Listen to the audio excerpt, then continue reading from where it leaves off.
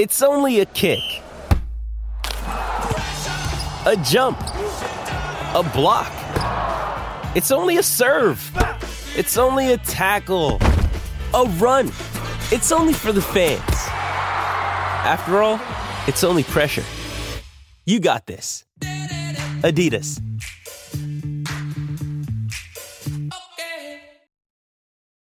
Does Monday at the office feel like a storm? Not with Microsoft Copilot. That feeling when Copilot gets everyone up to speed instantly? It's sunny again. When Copilot simplifies complex data so your teams can act, that sun's shining on a beach. And when Copilot uncovers hidden insights, you're on that beach with your people, and you find buried treasure. That's Microsoft Copilot. Learn more at Microsoft.com/AI for all. With threats to our nation waiting around every corner, adaptability is more important than ever. When conditions change without notice, quick strategic thinking is crucial. And with obstacles consistently impending, determination is essential in overcoming them. It's this willingness, decisiveness, and resilience that sets Marines apart. With our fighting spirit, we don't just fight battles, we win them. Marines are the constant our nation counts on to fight the unknown. And through adaptable problem solving, we do just that. Learn more at marines.com.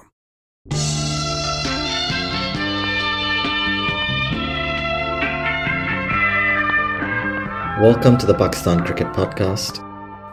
Episode 19, Jarrod Kimber on leg spin, Mushtaq Ahmed and Shane Warne.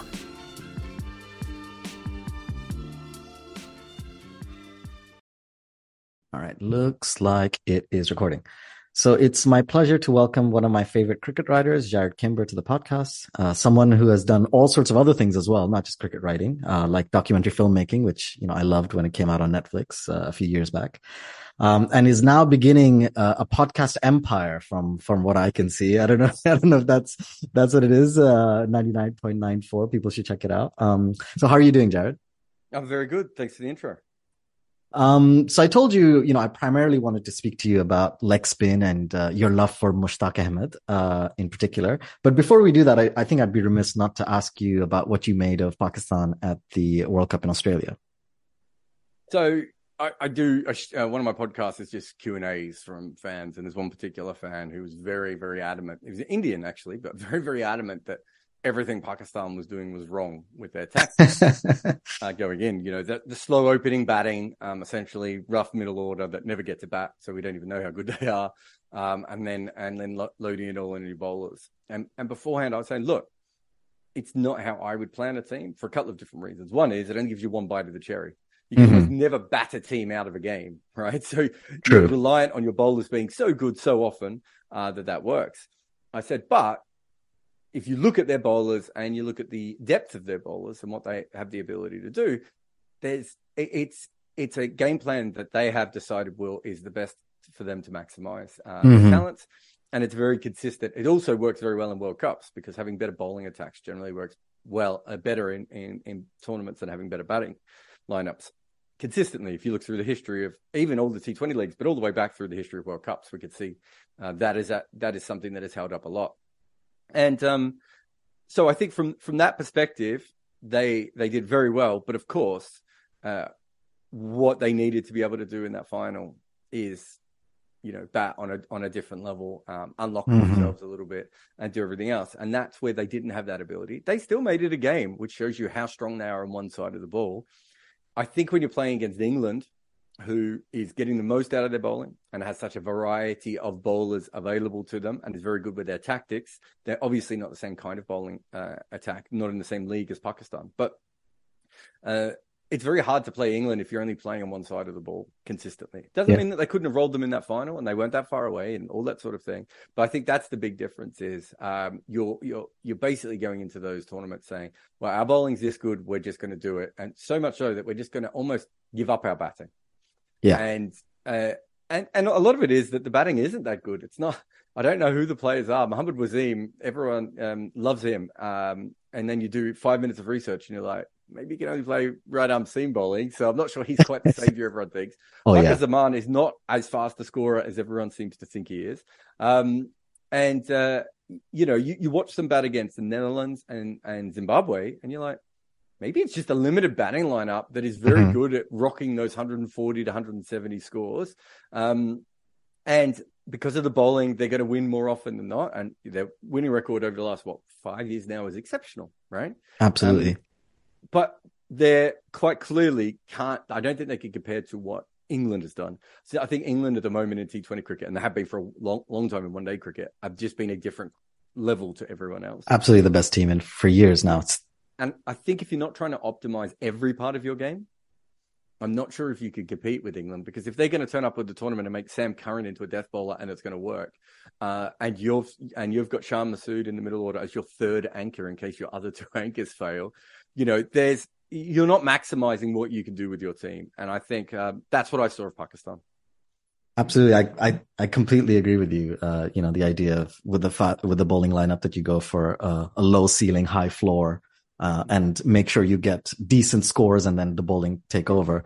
The interesting thing is like the thing that you guaranteed with a conservative batting lineup was the top 2 and 3 being consistent. And that's ironically what we didn't get because of the conditions, maybe.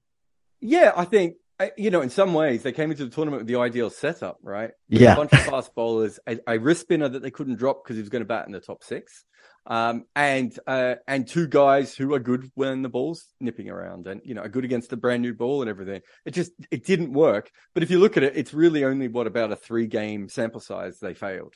Absolutely. By the end of the tournament, they're back again anyway. So it just happened to be that those 3 games, coincided with, two monumental losses, I suppose, of games that they should have won. So I've got no problem saying over the last 2 tournaments, Pakistan's the second best team in T20 at the moment. But that after those 2 tournaments, considering England had 10 players out over those 2 tournaments, it would be hard to say that Pakistan's on the heels of England. And I would have said that if Pakistan had managed to get over the line there, I'm not sure I would have thought that Pakistan was a better team than England. I agree. In the same way that I didn't think Australia was in the best 2 teams last tournament, right? Exactly. So I think from that perspective, what you have is it's a very, very good team, but how they get it from there to the level that is going to bother England, they're not the only team that's thinking that. The strength that they have is I'm doing a big project on the moment on India. So what does India do other than maybe try and bat down to 9 or 10? Mm-hmm. They don't have the bowlers who strike. They don't have that sort of Pakistani strength, right? They don't have the anchors who score really quickly in the way that, David Warne does for Australia and that sort of thing. So you look at India and you're just like, there's a lot to be done. You look at Pakistan, you're like, well, 2 years from now, it's going to be more Asian-like conditions. Exactly. You get a couple of players, maybe you change it. By then, in my perfect world, Shadab's batting 4 by then, right? Same. And averaging hopefully 25, 30, doing that, striking at 135. If they've got that flexibility should give them almost anything. And there's still talent there, but it's interesting. Absolutely. Yeah, there's so much else to discuss, but I completely agree with you on all of that, especially with Shadab. And we'll get to Shadab towards the end with one question, if that's okay as well. You've been, as I said, one of my favorite cricket writers, and I want to talk to you about a gazillion subjects, but just for a matter of, keeping it short, I thought I'd ask you about why you love Mushtaq Ahmed so much. I think I came across this in a TalkSport podcast you had with Jonathan Norman many years ago, and I've been trying to find it. I couldn't find it. But I did confirm that I didn't imagine that. You did grow up, I think in the early 90s, looking up to Mushtaq Ahmed for very particular reasons, I think, not only because you loved him, but because of Warne as well, which, I'll let you talk about it. So could you talk about why Mushi and what about his action or what he did that made you want to copy him or model your action on him? Yeah, I think it all goes back to my dad. So my dad was my cricket coach when I played under 12s. And there was probably 3 of us who were quite good at batting and wicket keeping. So we all batted and wicket kept, and we changed around. And eventually my dad sort of said, look, guys, you're the 3 best players. You're also going to have to bowl as well. And I think at that stage, I don't think we developed yet. We didn't realize we were the 3 best players because we were playing under 12s and we were like 8s, right? So we were getting blasted and we didn't know that we were the best players. But my dad, obviously, someone who played a lot of cricket in his life, he could see who was coming and who wasn't. Mm-hmm. And he said, look, just because you're you understand cricket better than everyone else. You guys are going to bowl. So one of the guys was, he had like almost like a Malinga action in some ways, very slingy, maybe more like Fidel Edwards. And my old man was like, look, no one's ever going to be able to play you. You just come in and do that. And he said to the other two of us, you're going to have to be spinners. And my memory, and I'd have to talk to my friend, he may not even remember it either. My dad couldn't remember it when I asked him. But my memory was my dad sort of said, you'll be the off spinner and you'll be the leg spinner. To the but maybe that wasn't what happened. Maybe it was just natural because I would keep to him and he would keep to me. So we were trying to do something slightly different. Gotcha. This is 1989, 1990. And spin isn't a thing in Australia. You've got Peter Taylor. I don't know how old you are to remember Peter Taylor. I'm old enough to remember, but I do not remember. It's worth going back. If the people who have Peter Taylor had one of the campus bowling actions in world cricket. And he was like he was a spoiling off spinner before we even had that term, right? Like his whole thing was, you're not going to score off me in the middle overs of a one-day game at a time where we weren't even thinking about stuff like that. Like it was a lot of Bob Simpson thinking about one-day cricket in a way that we hadn't thought about it before. Deepak Patel played for New Zealand or anything like that. You know, so you still had proper spinners flighting it up and everything else. And Peter Taylor was more in that sort of Roger Harper, Viv Richards, but slightly more talented than them. And that was it, right? And then you had Trevor Hones and Peter Sleep again, worth looking up his bowling action. It looked like he didn't understand. It looked like no one had ever taught him how to bowl. His arms going everywhere, and it was ridiculous. And these guys all were averaging like 35, 40, 45, Ray Bright, all these crap Australian spinners. And so if you're a young Australian cricketer, right, what are you looking at? Right? There's no one on the TV from your nation to look at. And, you know, that was the Merv Hughes, Bruce Reid, Craig McDermott kind of era, Mike Whitney. Yeah. Those sorts of guys, Joe Angel, or you know, Carl Rackerman. So big, muscular, fast bowlers, not particularly fast other than maybe McDermott, but big, muscular, aggressive, fast bowlers. And then the spinners thrown the ball. And it would be like Greg Matthews, who's basically a batter who bowled at test level, right? Or Alan Border taking a 10-wicket haul. So there was no one on TV. And for whatever reason, I picked up leg spin quite quickly and I could bowl off spin. So when I was really little, I'd bowl about 3 balls of off spin to try and keep the pressure on. Right. And then I'd bowl leg spin because that was the thing that no one could hit. Right. But I also matchups early. It wasn't even a matchup. It was more that I knew I couldn't land. You know, we're talking about a 10-year-old. I knew I couldn't land the ball 6 times in a row bowling leg spin. Oh, okay. But I knew that, and this is probably from watching someone like Peter Taylor, I knew I could dart in an off spinner so that they defend me for 3 balls. Then I'd toss one up and they try and slog it. And they almost always hit it straight up in the air. So I think I played my first senior game when I was 10 and took like 4 wickets. Right. And it was basically, that was all I did was, please don't hit me, please don't hit me, please don't hit me. Now I tried the leg spinner. And every time I tried the leg spinner, these adults were just like, I'm going to hit this out the park. And of course, I don't know what I was doing, but I was probably putting a lot of revs on the ball. So when it bounced, and these are on synthetic pitches. So I did this and I came in like an off spinner because I couldn't bowl like Peter Sleep because that was physically impossible. And I'm trying to think, the only other guy that would have been around was Abdul Qadir, but I don't think he played in Australia when I was developing. I think if I'd seen Abdul Qadir, I would have copied his method, right? He probably would have been like right at the end of his career. Yeah, he was still playing, but I don't think he played in. I remember him playing in Australia when I was younger, but not when I knew what any of that meant. I didn't probably even know what a leg spinner was when he was playing. And he was the only other one. And I'm trying to think, there was obviously the odd Indian bowler, you know, a Laxman bowled at that time. And there was a couple of others, but there wasn't. Between 87 and 1990, Peter Sleep was the only real leg spinner that I remember seeing repeatedly on the TV. And that action didn't make any sense. Like I couldn't even understand what he was doing. Like if you'd asked me to explain leg spin to someone at that stage, I would have said, it looks like you get electrocuted and then you come through. And so I didn't know what I was doing for a little while, but the ball was coming out of my hands quite well. And then, so by the time I'm 11, I'm probably not bowling off spin at all anymore. It's just all leg spin. And that's when Mushy plays. So you'd have to have a look at the dates, but I think it was 1990, 1991, Australia, Pakistan to Australia. And I'd have to almost look it up live on the podcast to tell you. But my memory is that Mushtaq Ahmed was around at that time. So I'm gonna have to look it up. No, I think you're right. I think he came in the early 90s and he had an amazing tour of Australia in 95. But that was he'd already tour where he was bigger, right? Yeah. So he definitely plays in Australia in 1990, 91. And for me, I suppose that if you look at Greg Matthews, Peter Taylor, who's the other one?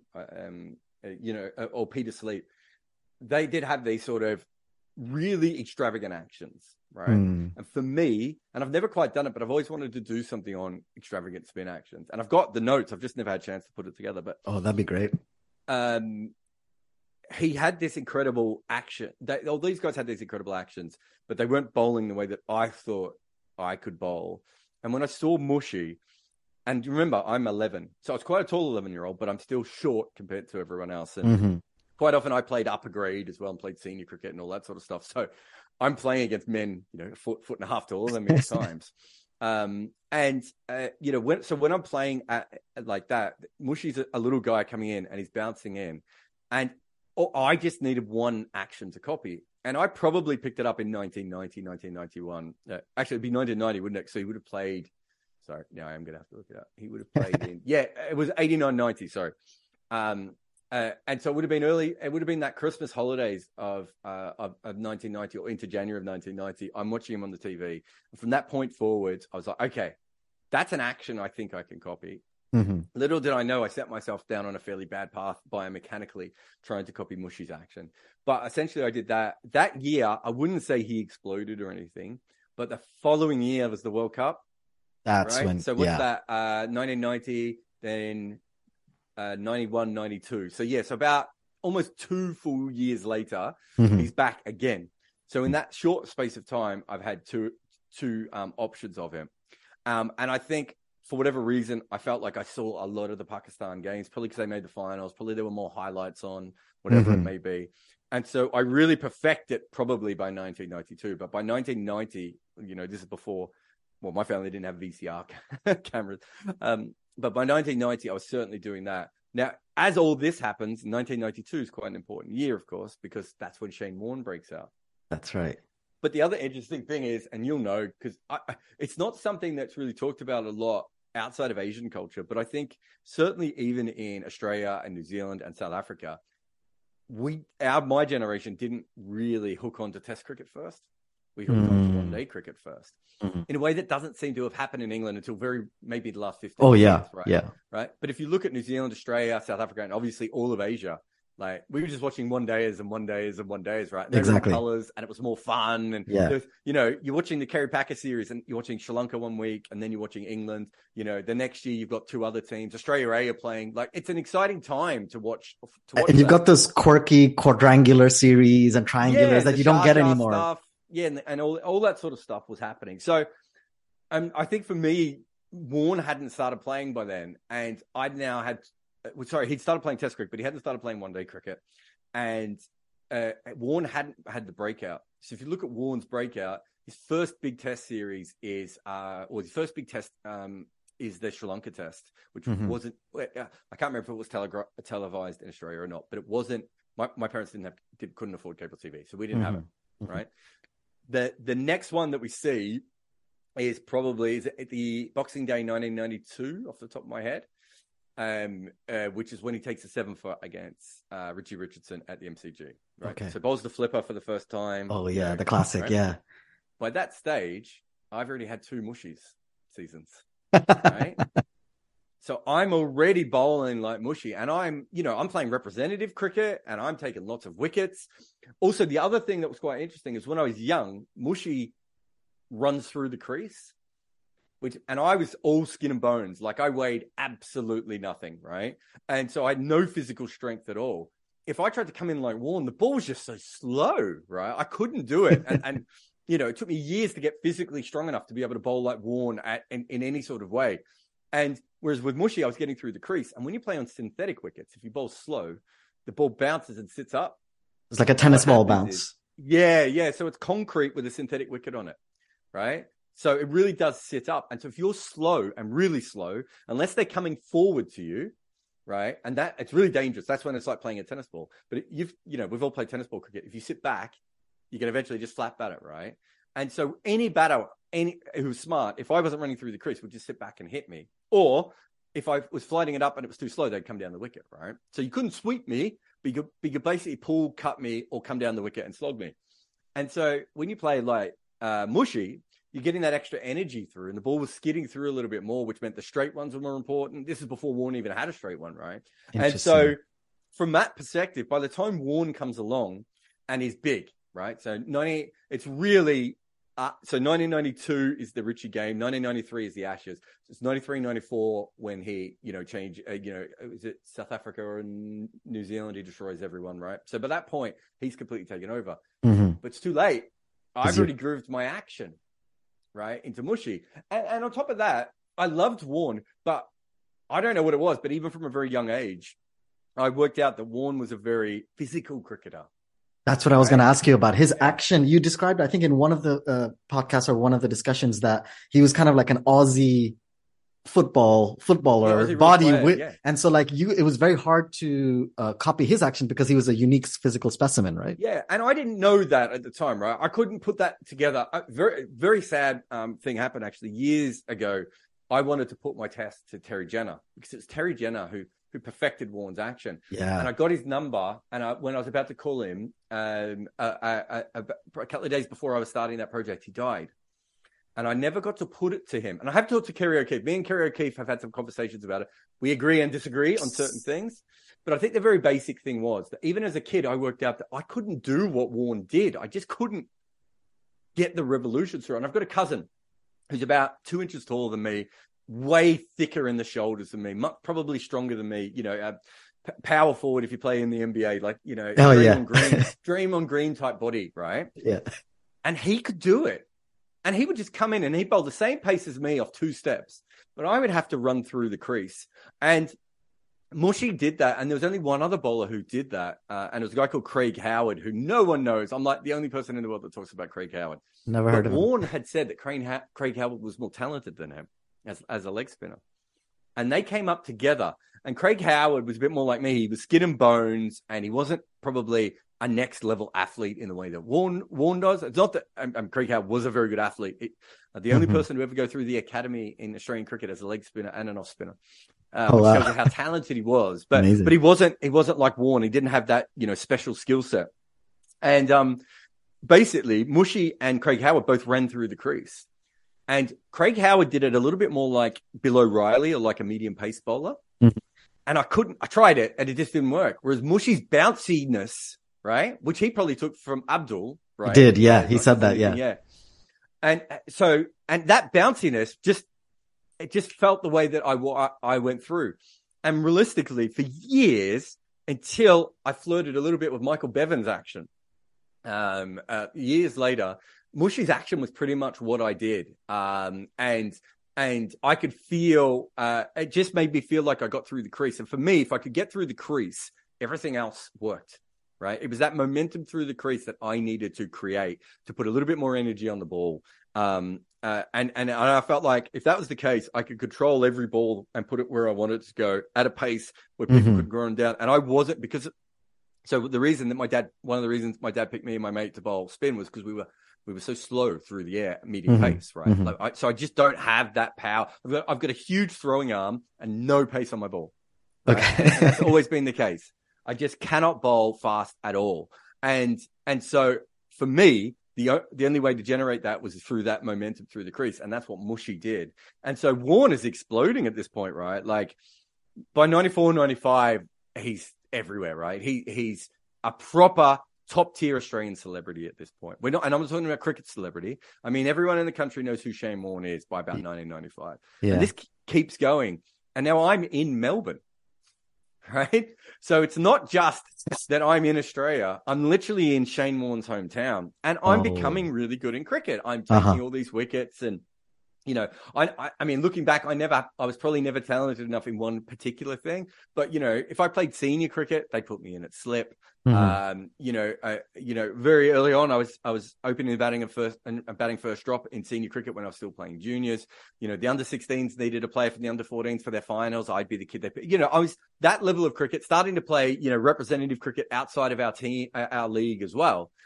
And when I started in 1992, or when I started in 1990, I don't remember seeing another leg spinner in club cricket. By 1993, there was like maybe 5 or 6 of us in my league of whatever 12 teams.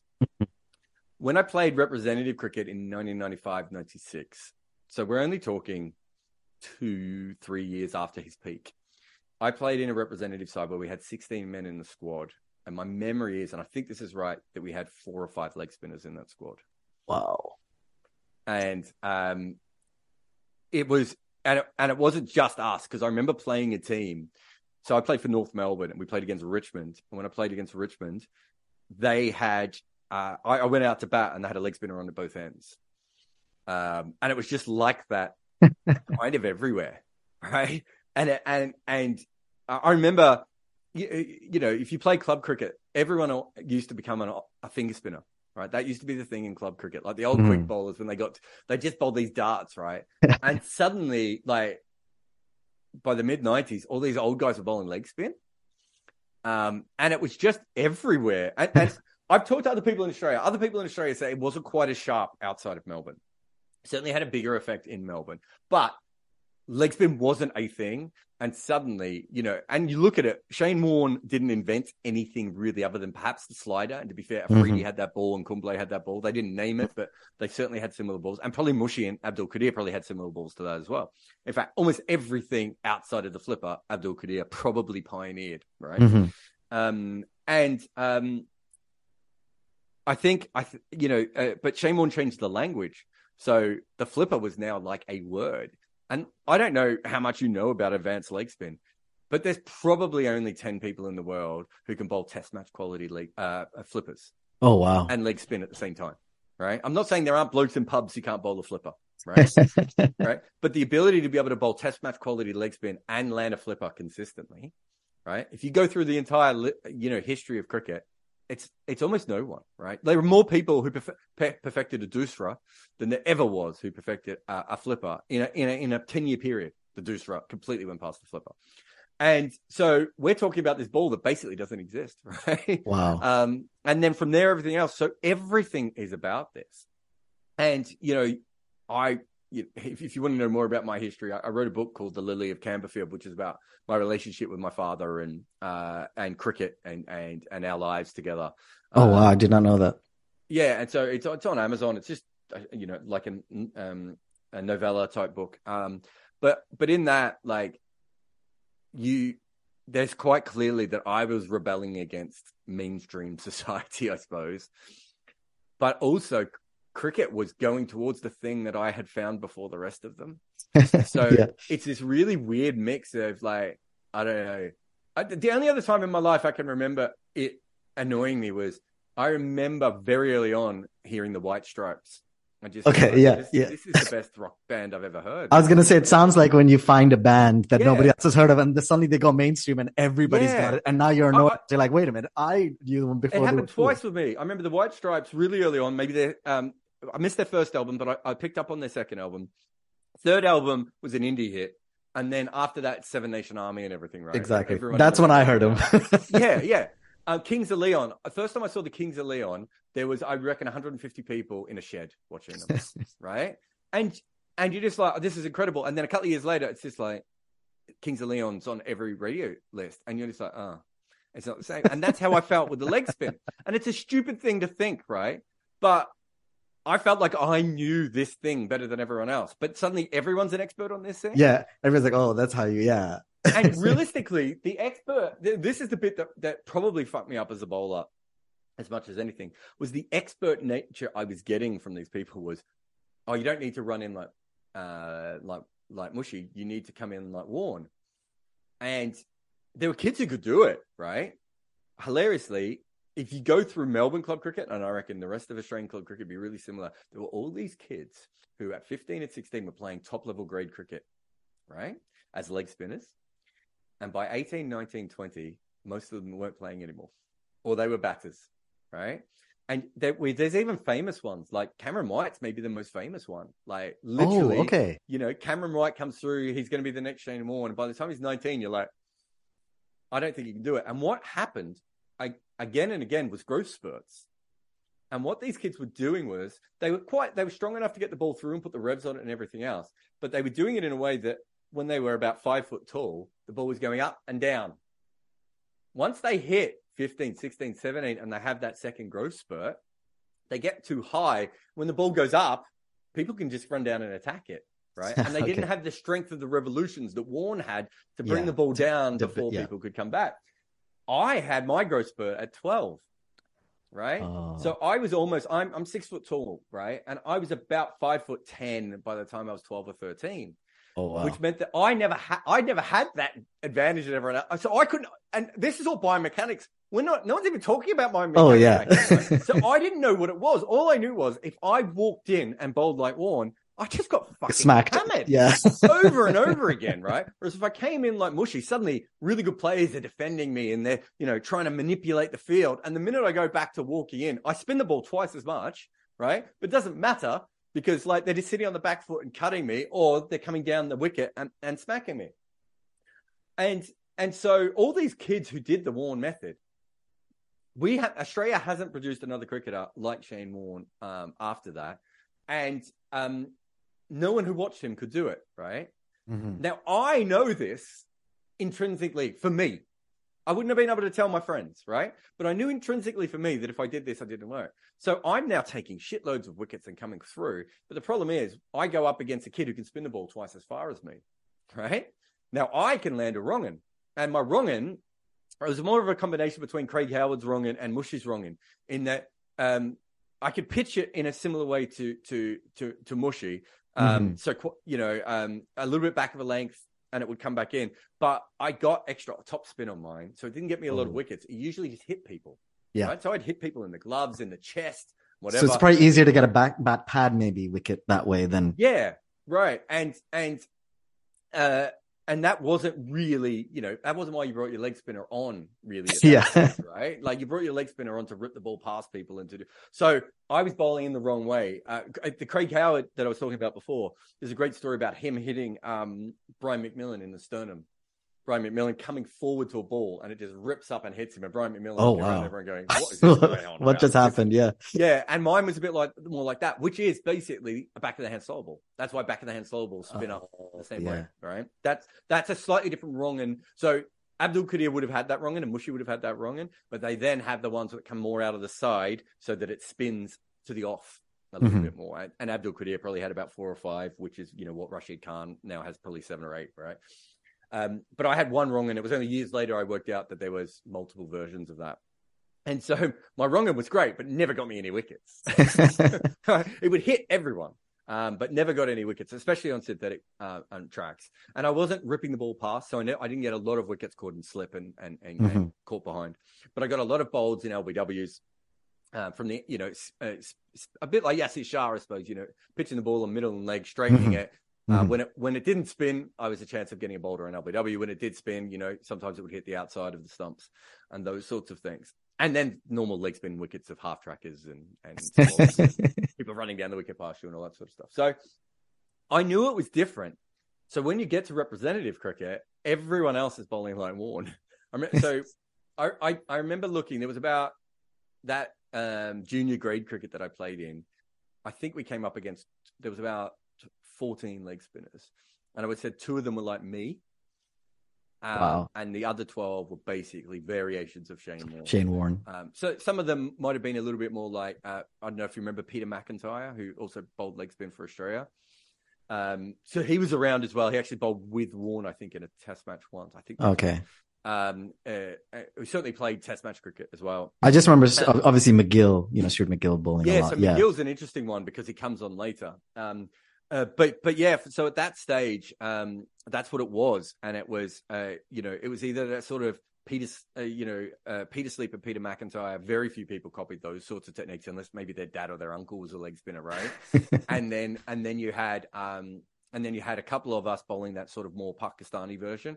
As I got older, you saw I had a Bangladesh friend, his parents were Bangladeshi. He would bowl more in that style. Another friend who was Indian who would bowl a little bit more in that Anil Kumble style. So it did start to change, but that was a little bit later on. But yeah, 1996, it's just like you come in and you spin the ball. And like they would pick me because I'd taken all these wickets. And I couldn't get in any representative sides because they'd be like, why are you bowling like this? We want you to bowl like this. I was like, I can't. And so I went on to higher level cricket. I played we call it sub-district in Melbourne. It's the weirdest competition ever. It's not quite district or grade cricket, but it's basically like, if you have a look, Endeavour Hills is 11 the other day. I think they're opening the batting with Tilakarani Dilshan and Karuna Ratne. And who was batting at number 3? There was another Test player batting at number 3 as well. Oh, wow. And so it's this weird competition where, I think Chris Gale might have played in it once as well. So no one knows how there's money in this competition, but there is. And it's almost a little bit, it's probably what's kept Victorian cricket back, because there are more people who played cricket in Victoria than there are in New South Wales. But New South Wales only has one top level competition. You have to go through it. Right? And everyone goes through it in Sydney, and their grade cricket is great. Whereas Melbourne's is sort of diluted by having these two competitions that kind of rival each other. Yeah. And it's almost like a retirement village for the best players who don't want to play Saturday, Sunday, but still want to make money. So I played there. And again, this is the first time when it's also actively my fault, because what they were trying to tell me was true, that there was a biomechanical problem within my action, right? That it didn't matter with Mushtaq Ahmed because he had 3 or 4 probably wrong-uns, right? Mm-hmm. I really only had 2, and I didn't have a wrong-un that was unpickable. Okay. So the higher the level I got, more batters are like, I once bowled in front of, I bowled in front of people like, Ed Cowan and Ian O'Brien and, Test cricketers who like from 100 meters away, like wrong-un, wrong-un. You know what I mean? My wrong-un's quite easy to pick. I've found ways over the years to make it slightly less easy, but when I needed it, I didn't know any of that sort of stuff. And so I'm now a bowler whose main skill is bowling wrong-un, right? Who can be picked. And so what they were trying to do is talk about the biomechanics. And it was actually, it all came together to me one day when I was doing research, and I saw Richie Benaud show that essentially I was doing more like what Mushy did, which was have my left arm on my left side. Mm-hmm. This is only good if you're you and I on this video. Everyone else is like, what? But my left arm was on my left side, right? Yeah. What you really want to be able to do is have your left arm on your right side as a wrist spinner, so that you rotate through your hips better. So like a sidearm fast bowling action when you're thinking of like how Waqar Yunus is coming through, let's say. Yeah. And if you go back and you look at Mushy, his is a little bit more on the left side. He's probably almost more in the middle, the way he sort of does it. But mine was even more on the left because I had copied him as a kid and hadn't been able to fix that, right? And so my arm was on the left-hand side of my body when it should have been on the right side. And that's probably why I actually had a lot of success when I copied Michael Bevan when I was around 18, 19, 20. Was probably, without knowing, I'd move my arm across a little bit more, which meant I got more revolutions on the ball. And if you remember, Michael Bevan was quite fast because he ran through the crease a little bit. Yeah. So I kept that thing that I needed and had the revolutions. So now, if you watch me bowl, it's probably more like my own, shitty club cricket version. Although I broke my arm, so I might never be able to bowl leg spin again because my wrist doesn't work anymore. But but the last couple of years I played club cricket. I was, low level cricket, but even when I played against good players, they really struggled with me because suddenly I was bowling at a good pace with my arm in the right place. Mm-hmm. The problem is, to go back to the White Stripes Kings of Leon conversation, no one had ever known anything about leg spin for ages. And I'd read every coaching manual that I could find in my life, right? I knew so much about leg spin, or at least thought I did. And no one else knew anything other than you should bowl slow like Shane Warne. Yeah. But when these other people would say stuff, I just disregarded it, right? No, Mushy took wickets. It's fine. I'm okay here. And as I got to the higher levels of cricket, I was just too slow, right? And because I wasn't spinning the ball at that speed, like there were other guys I played with who bowled my speed and even slower, but they were spinning the ball a long way and I wasn't. Eventually I could get picked off. So a bit going back to what I was like as a 10-year-old, that's how really good players would play me. They would literally block me for 7 or 8 overs, right? And then they would go, okay, well, he's not spinning enough to beat the outside part of the bat.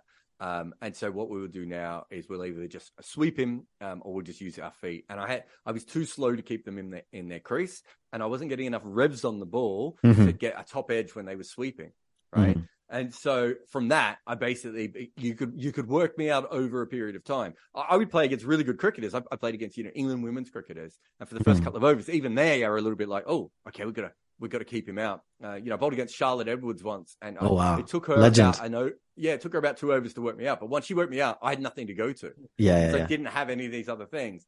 And so that all comes from Mushy, right? Mm-hmm. But the other, that's the leg spin side of it. The other side with him is that if you're in 1992, the only thing we knew about Pakistani cricketers really is Imran Khan. Yeah. Right? So he's huge. So I don't know if you know, but there's a famous brown face comedic skit where it's literally, it's like, and again, this is a Pakistani cricketer in Australia in 1992, 1993.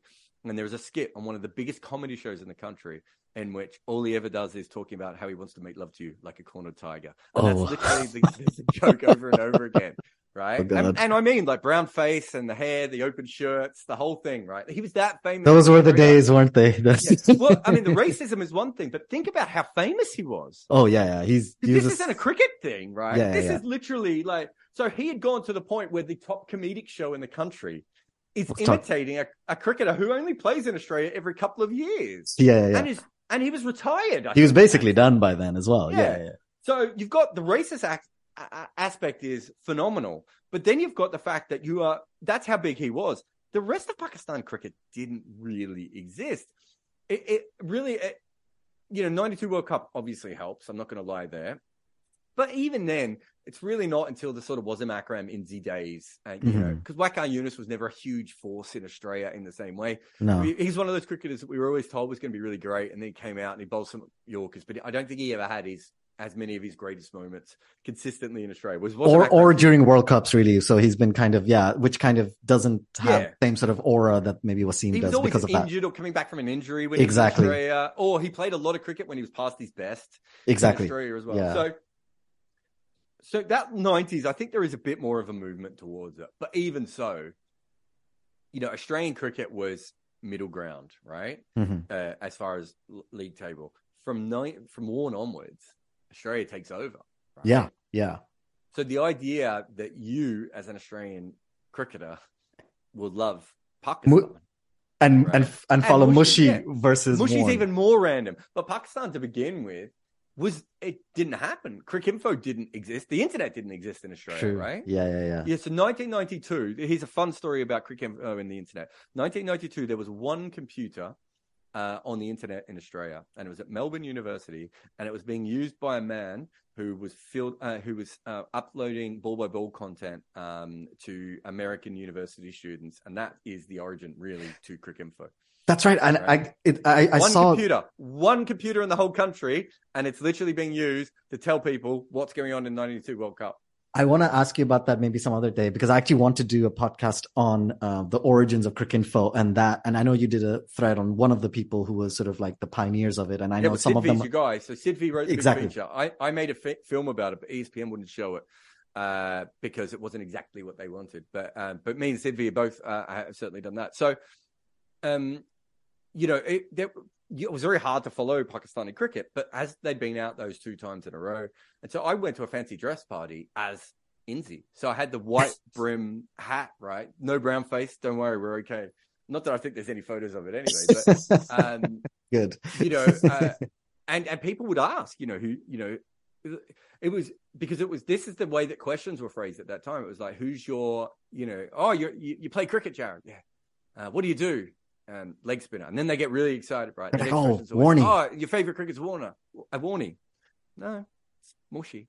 Actually, one question on Warne and Mushy together in terms of the sort of personalities on the field, not as much off the field.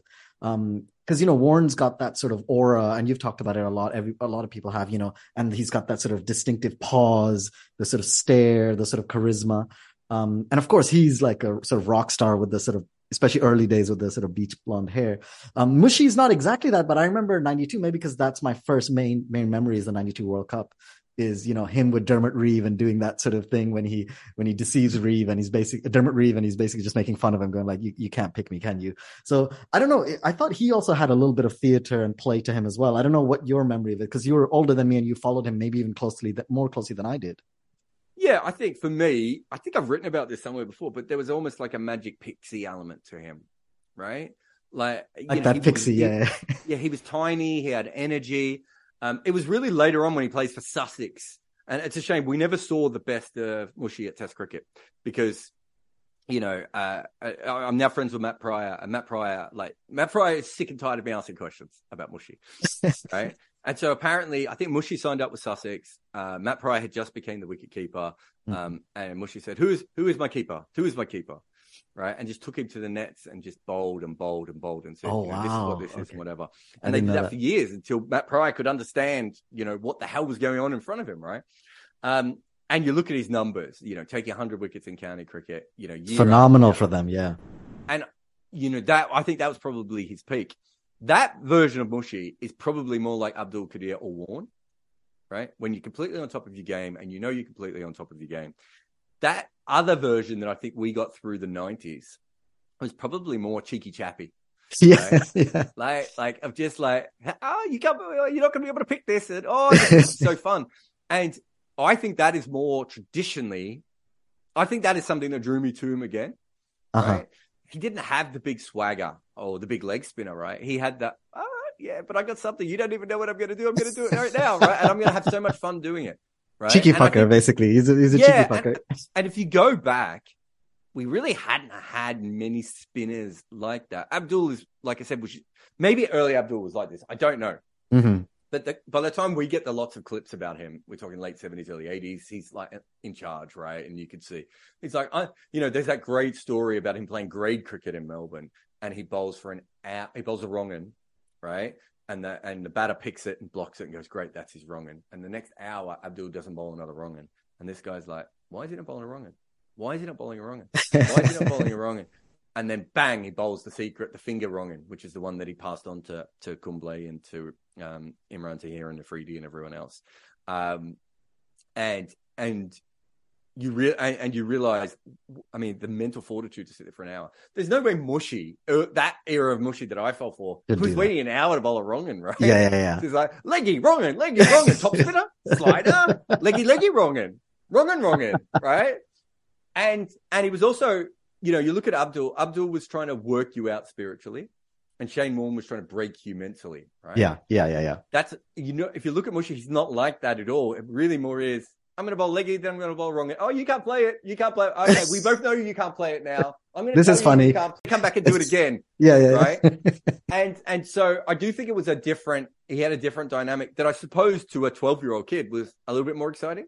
Do you know what I mean? Like, it did feel like he was kind of one of us, like, he's just having fun. Yeah.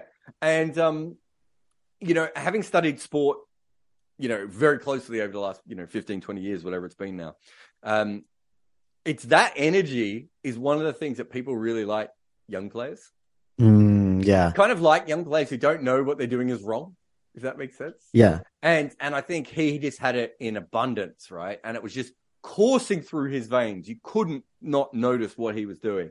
And I think that was a big part of it as a younger person, and it's a shame for me. I never got to watch sort of the older on top of it Mushy, because I think by that stage I was ready for that. I would have grown perfectly into that era. And I think you might have, I've said this before, I might have done it in a video, but I preferred late career Shane Warne to early career Shane Warne, because late career Shane Warne wasn't the physical specimen anymore. Exactly. It was literally what Abdul Qadir had been in stories.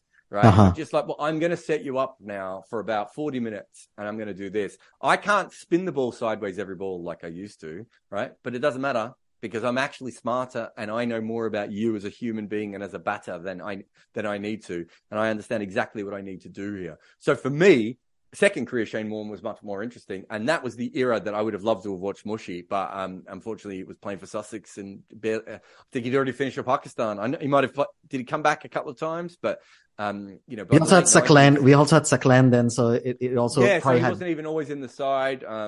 But you're right. I actually heard an interview, or I read an interview with Mushy, and it's funny because I didn't know this, but preparing for this interview, I was actually reading it, and he actually says something which matches what you're describing, because he basically says that a lot of his sort of drift, he said, I actually didn't understand how to use drift until later in my career. I didn't learn how to use all the variations until later in my career. Which by that point, he was actually much more a county player than he was a Pakistan player. By that point. Yeah, and I think that's why leg spinners generally get better in age. It's because you have the basic skill. So, to bowl a leg spinner and to land it on a spot with any revolutions on it is tricky, right? And so that you spend a lot of your time probably dealing with that side of things, right? So look at someone like Bryce McGain and Bob Holland and There's been some other ones in other countries as well where it took forever for them to perfect it, and then they do, and they end up in test level, in their 30s. Them matching it with, that's what makes Rashid Khan so special, right? Is the ability that at a very early age, he didn't just perfect what other people had done. He had the physical advantages, so he can bowl quicker.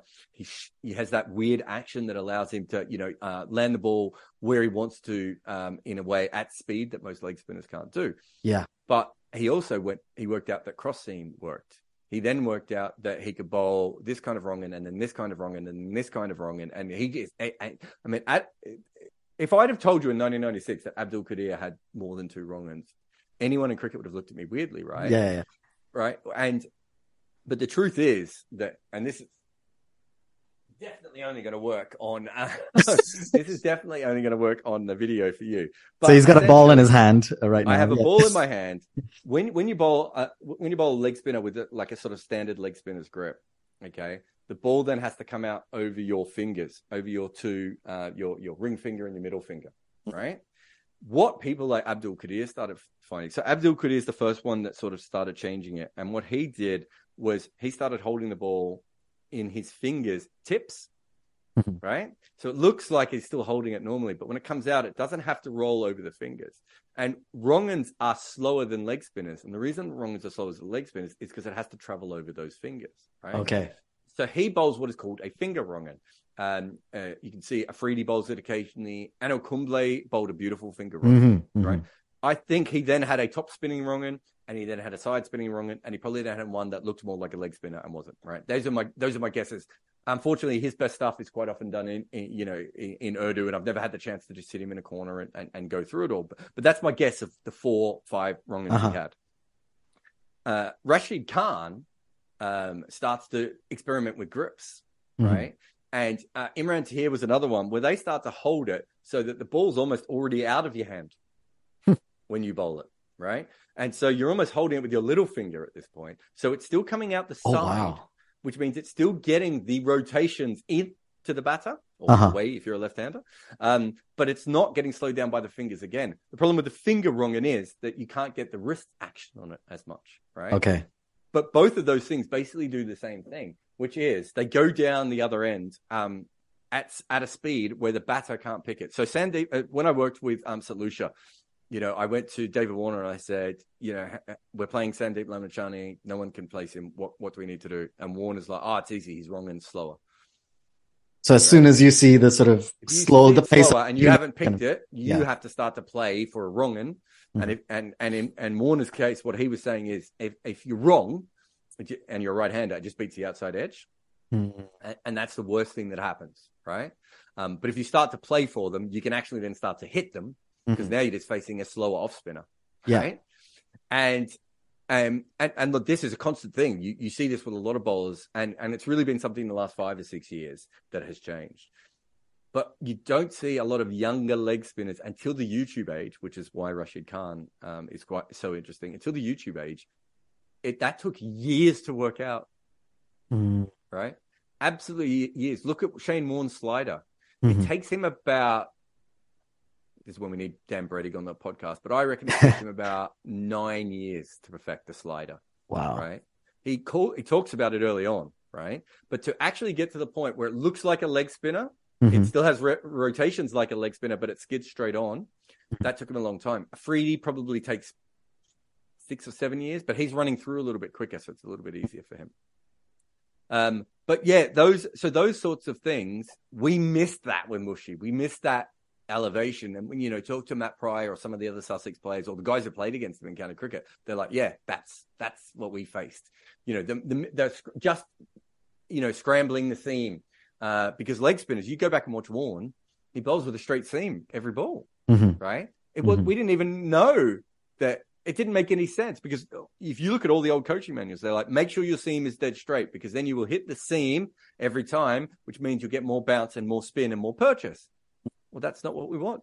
We want to put as many rotations on the ball so that one gets spin and bounce and purchase, and then the next one goes dead straight, right? And once we get to that level, that is unlocked. All those things, older leg spinners were working some of those things out, but it does take a long time. So I feel that we missed Mushy at the international level, and he must have been at that level just to dominate in the way that he did in county cricket. It would be impossible to have, as good a bowler as he went to another level, I think, late in his career. Yeah. And then you're looking at the matching of what you can still do physically. And we're seeing it with Ashwin at the moment, right? Mm-hmm. Yeah. Ashwin in the last 3 years is the perfect thing of eventually his fingers, his wrist, his elbow, his shoulder, something's going to give, right?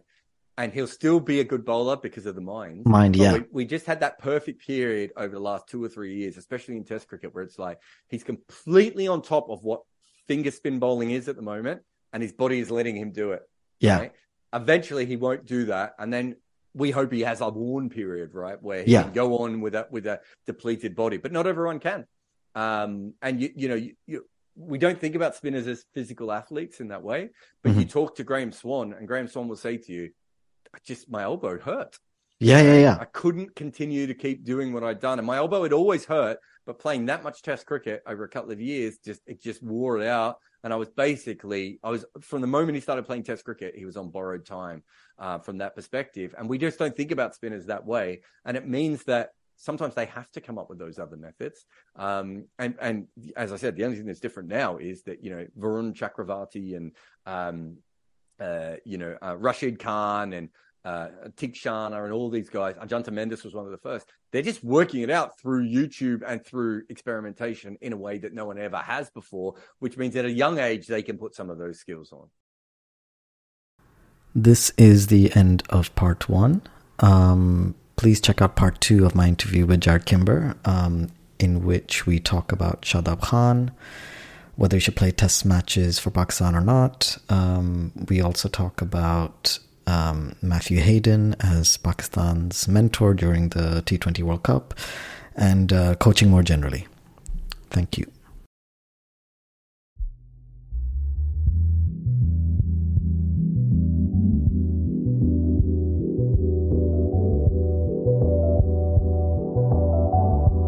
Thank you for listening to this podcast. Before I finish, I just want to say thank you to Dekobe for letting me use his music. You can donate to my Patreon page if you would like to help me in continuing to do these podcasts. Links with information about the guests, the music, and the Patreon page can be found in the podcast description. Thank you. Sports Social Podcast Network. With the Lucky Land Slots, you can get lucky just about anywhere.